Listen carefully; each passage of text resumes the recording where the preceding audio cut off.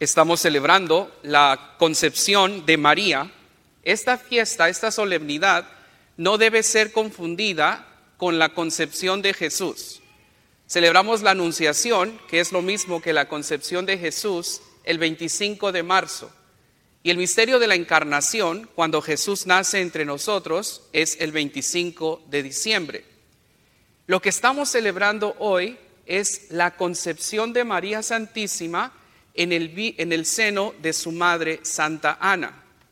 Y podrán preguntarse, ¿por qué hoy 8 de diciembre? Hay varias razones, pero una de ellas, si hacemos las cuentas, estamos celebrando esta fecha 9 meses antes de la Natividad de María, que se celebra el 8 de septiembre. 9 meses antes, hoy, 8 de diciembre, celebramos su concepción en el seno de Santa Ana. Esa es la razón principal.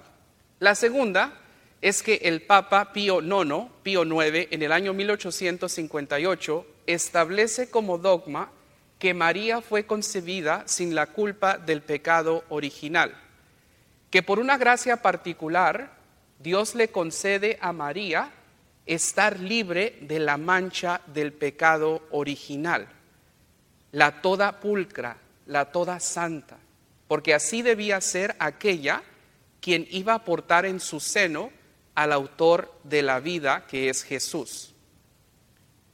Bien, pero ¿por qué María le fue concedida esta gracia? El monje franciscano Juan Scotus defendía este dogma y tiene un escrito hermoso acerca de la Inmaculada Concepción. Pero después de estar debatiendo con más teólogos, llega un punto en que el monje se frustra y contesta lo siguiente, cuando le interrogan, entonces, ¿por qué María es libre de pecado? Y contesta este monje, porque Dios quiso y Dios lo hizo. Porque Dios quiso y Dios lo hizo. No hay más, Dios así lo quiso. María no se salva por sí misma. María también necesita de la redención de Jesús. Pero este es el ejemplo que a mí me explicaron y que a mí me ayudó a entender. Espero y les ayude. Imaginen ustedes que van pasando en un bosque y caen en un charco de lodo. Y llega una persona y te salva, te saca de ese charco. Ya quedaste manchado, ya quedaste enlodado, pero te salvaron, no te ahogaste. Bien, el caso de María es el siguiente. María, antes de caer en ese charco, se le da la mano y se le dice, cuidado, hay un charco. Y ya no cae en ese lodo. Nosotros somos quienes hemos caído en el charco por la culpa del pecado original.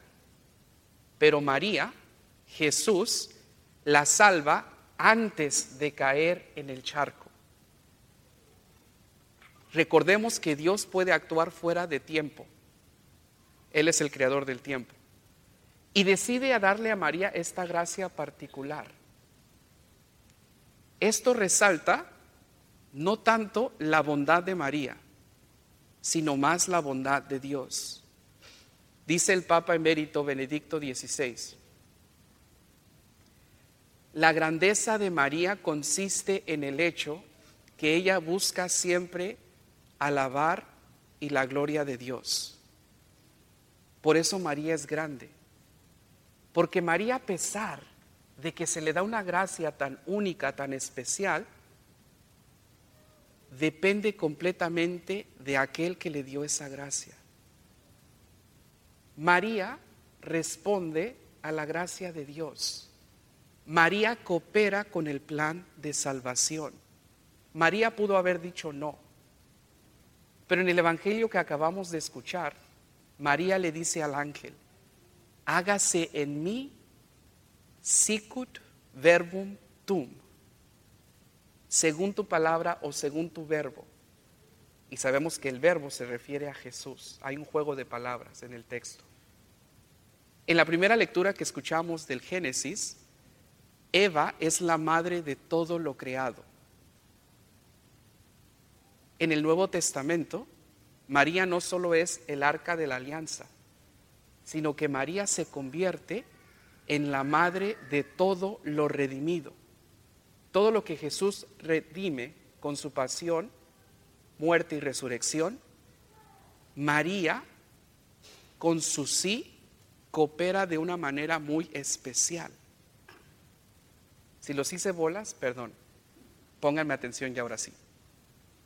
¿Qué nos llevamos a la casa? Nosotros no nos dieron esa gracia. Todos cargamos las secuelas del pecado original, por eso necesitamos el bautismo. Pero Dios, aún así, nos da su gracia desbordante en todo momento. María fue y es la mujer más plena de la historia, tal vez.